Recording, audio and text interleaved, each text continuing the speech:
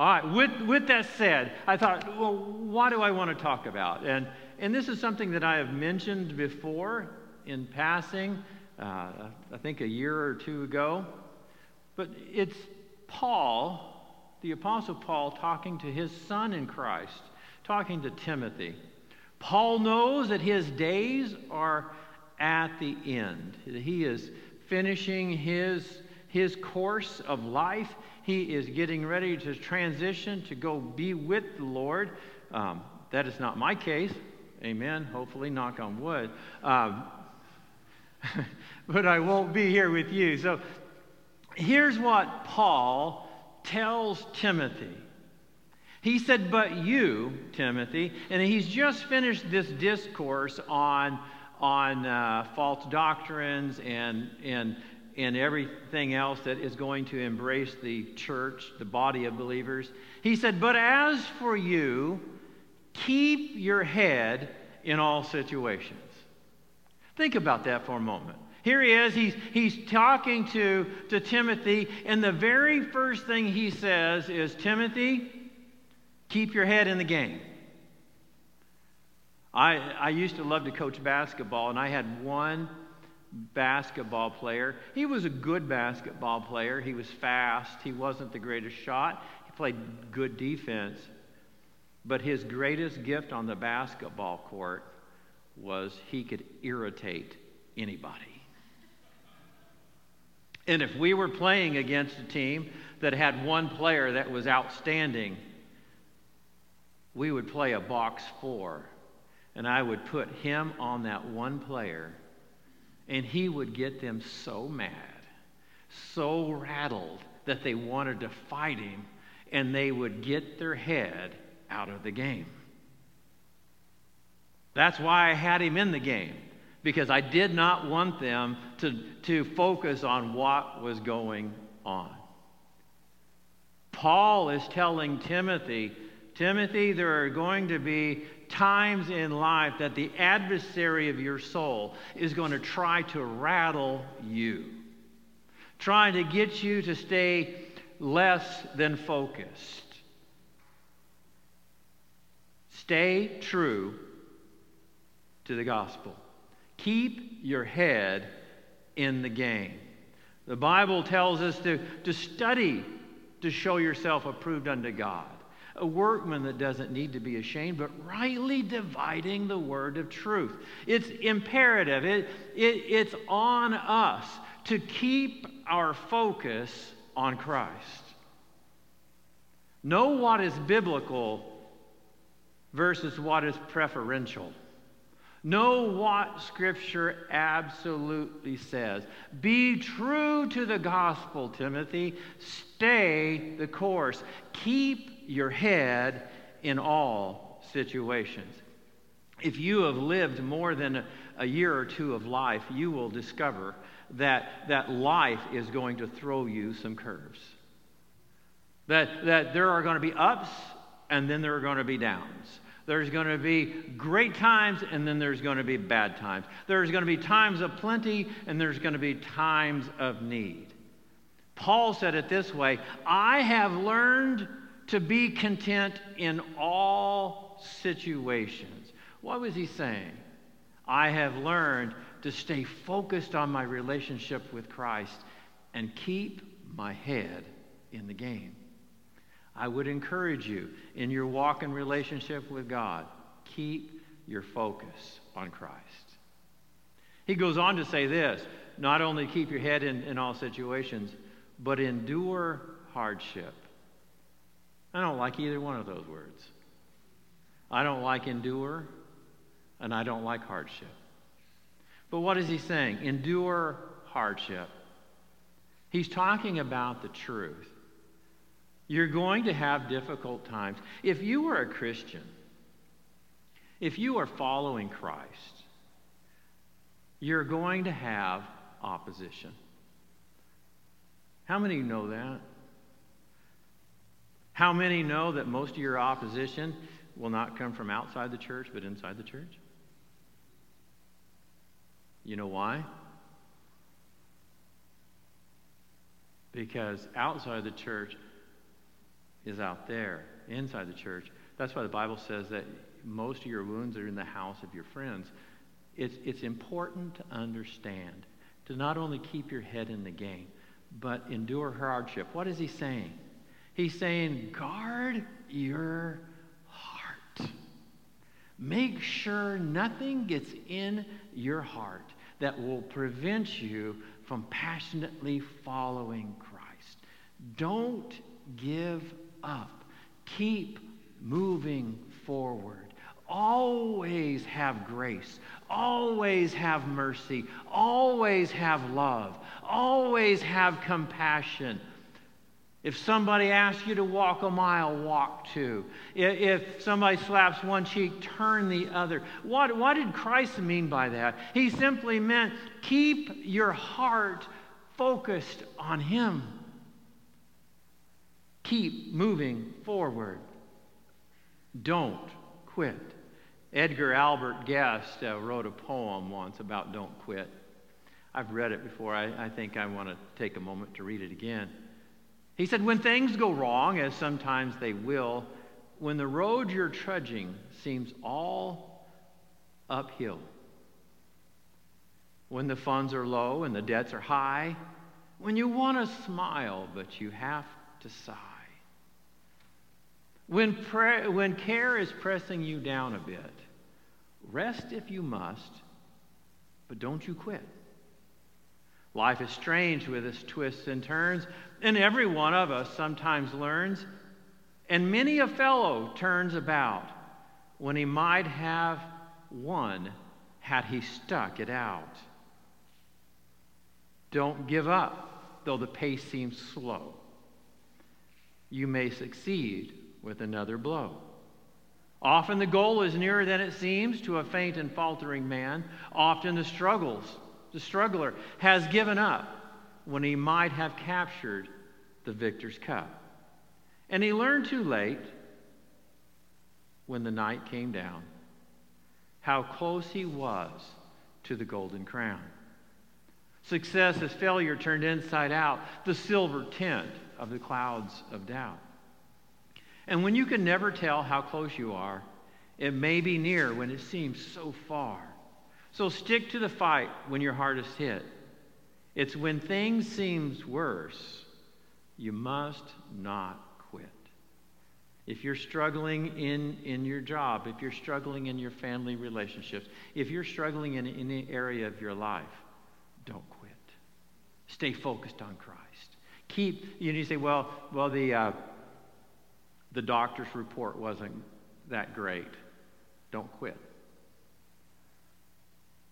Well, my friend Uncle Sam wants more from me. Don't quit.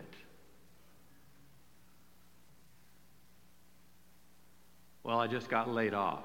Don't quit. Whatever you're facing, whatever you're going through, well, my family is in turmoil. Don't quit. Rest if you have to, but keep pushing forward in Christ, because Christ will never let you down. He said, endure hard times. Then he goes on, do the work of an evangelist. You know what doing the work of an evangelist is? It's fulfilling the Great Commission. It's sharing with others the gospel.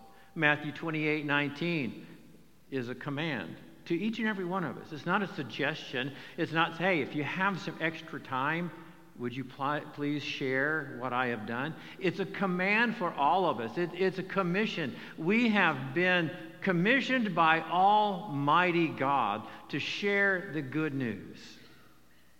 You know what's so amazing about sharing the good news? The times that I have struggled in my relationship with God are the times that I wasn't sharing the good news. The reason why it's so important to share with others what you believe, because it's easy for us to share which sports team's our favorite. It's easy for us to share which political view we have sometimes. Why is it difficult to share that we trust in Christ? And here's the beauty of it. When you learn to share the gospel, it builds your faith. If you want to have a strong, victorious walk with God, share the gospel. And you've heard me say multiple times about you can't rely on programs. And I've told you I'm not against programs. I'm not against ministries. But I do know that programs within church bring in about 7% of all people that are in church. And if you're one of those 7%, yes. Do you know what brings in more people than anything else? People telling people. 84% of everybody that's in church is because somebody shared the gospel with somebody else. And you say, well, I don't know how to share the gospel. Yeah, you do. You say, well, I don't know the Roman road. That's okay. All you have to do is tell them what Jesus has done for you. Because when you're trying to share something that's just rote memory and you don't have a passionate connection to it, it comes across as rote memory. But when you're sharing something that God has done for you, it's alive, it's passionate, and it connects with people on an intimate, personal level. I would encourage you, as Paul was telling Timothy, he said, keep your head in all situations, endure hardship, share the gospel. And then he goes on to say, discharge the duties of your ministry. In other words, fulfill what God has called you to do. Do you know when you're standing before the Lord's not going to ask you how much you gave. He is not going to ask you how many churches you built. He is not going to ask you how many mission trips you took. He's only concerned with, did you do what I asked you to do? Jeremiah, one of the most revered prophets in the Old Testament, preached some 40 years with 0 converts recorded. Can you imagine having a job that you did for 40 years and have no productivity? Ananias in the New Testament, we don't know anything about him other than God gave him a responsibility. He said, I want you to get up, Ananias, and I want you to go pray for Saul of Tarsus. You know that guy that's been throwing your friends in jail? I want you to go pray for him. We don't know if he did anything before that. We don't know if he did anything after that. The only thing we do know about Ananias is that he heard from God and was obedient to God, and because he was obedient to God, Saul became Paul and wrote most of the New Testament. Just do what God has asked you to do. Don't compare yourself with somebody else. Don't compare yourself with the past, or don't compare yourself with the future.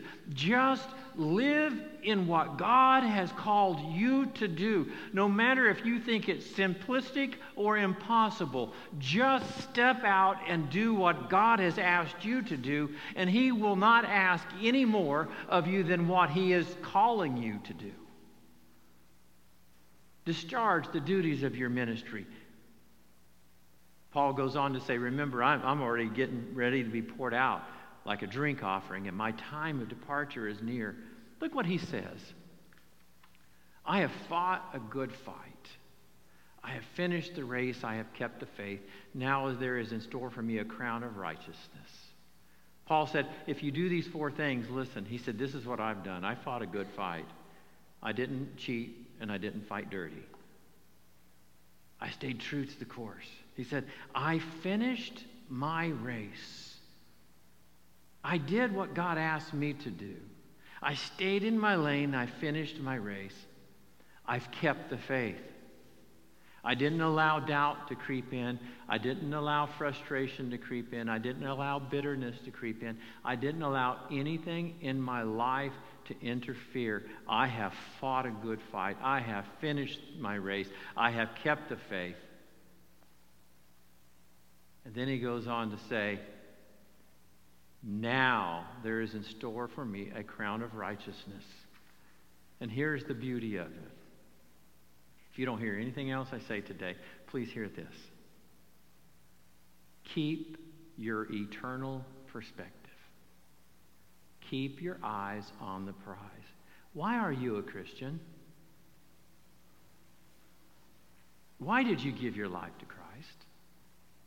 Is it not because He is the one that can grant eternal life?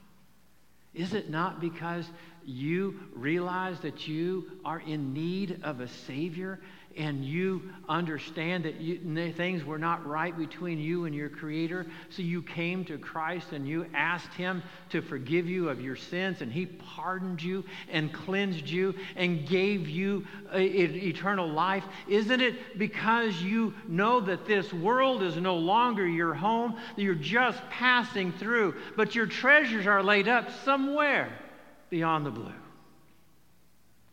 Don't you realize that the most important thing that you can ever do is give your life to Christ? And the most important thing that you can ever live by is an eternal perspective, not a temporal perspective of what's going to happen today or tomorrow. But when I stand before Christ, I want to hear Him say, well done, thou good and faithful servant. And the only way you're going to hear Him say that is if you bow your knee and confess Christ as Lord and Savior. I love the old song. I'm going to ask our praise team to come back. I love the old song, When We All Get to Heaven. Because it says, what a day of miserable sorrow that will be. It doesn't say that. What does it say? What a day of what? Rejoicing. What a day of rejoicing that will be. When we all get to heaven, we will gripe and complain. It doesn't say that, does it? It says when we all get to heaven, we will sing and shout the victory. My friends, keep your eye on the prize. And when the trumpet sounds, there will be a time in heaven that we will be there together and we will rejoice together and we will say, we have made it because of Christ. Would you stand with me? I'm going to ask, we have a request for prayer. I'm going to ask the elders if they're available, would they please come? And if there is anybody today that needs prayer, either prayer for healing or for whatever you have need of, I want you to please come and we will pray with you and ask the Lord's blessings upon you.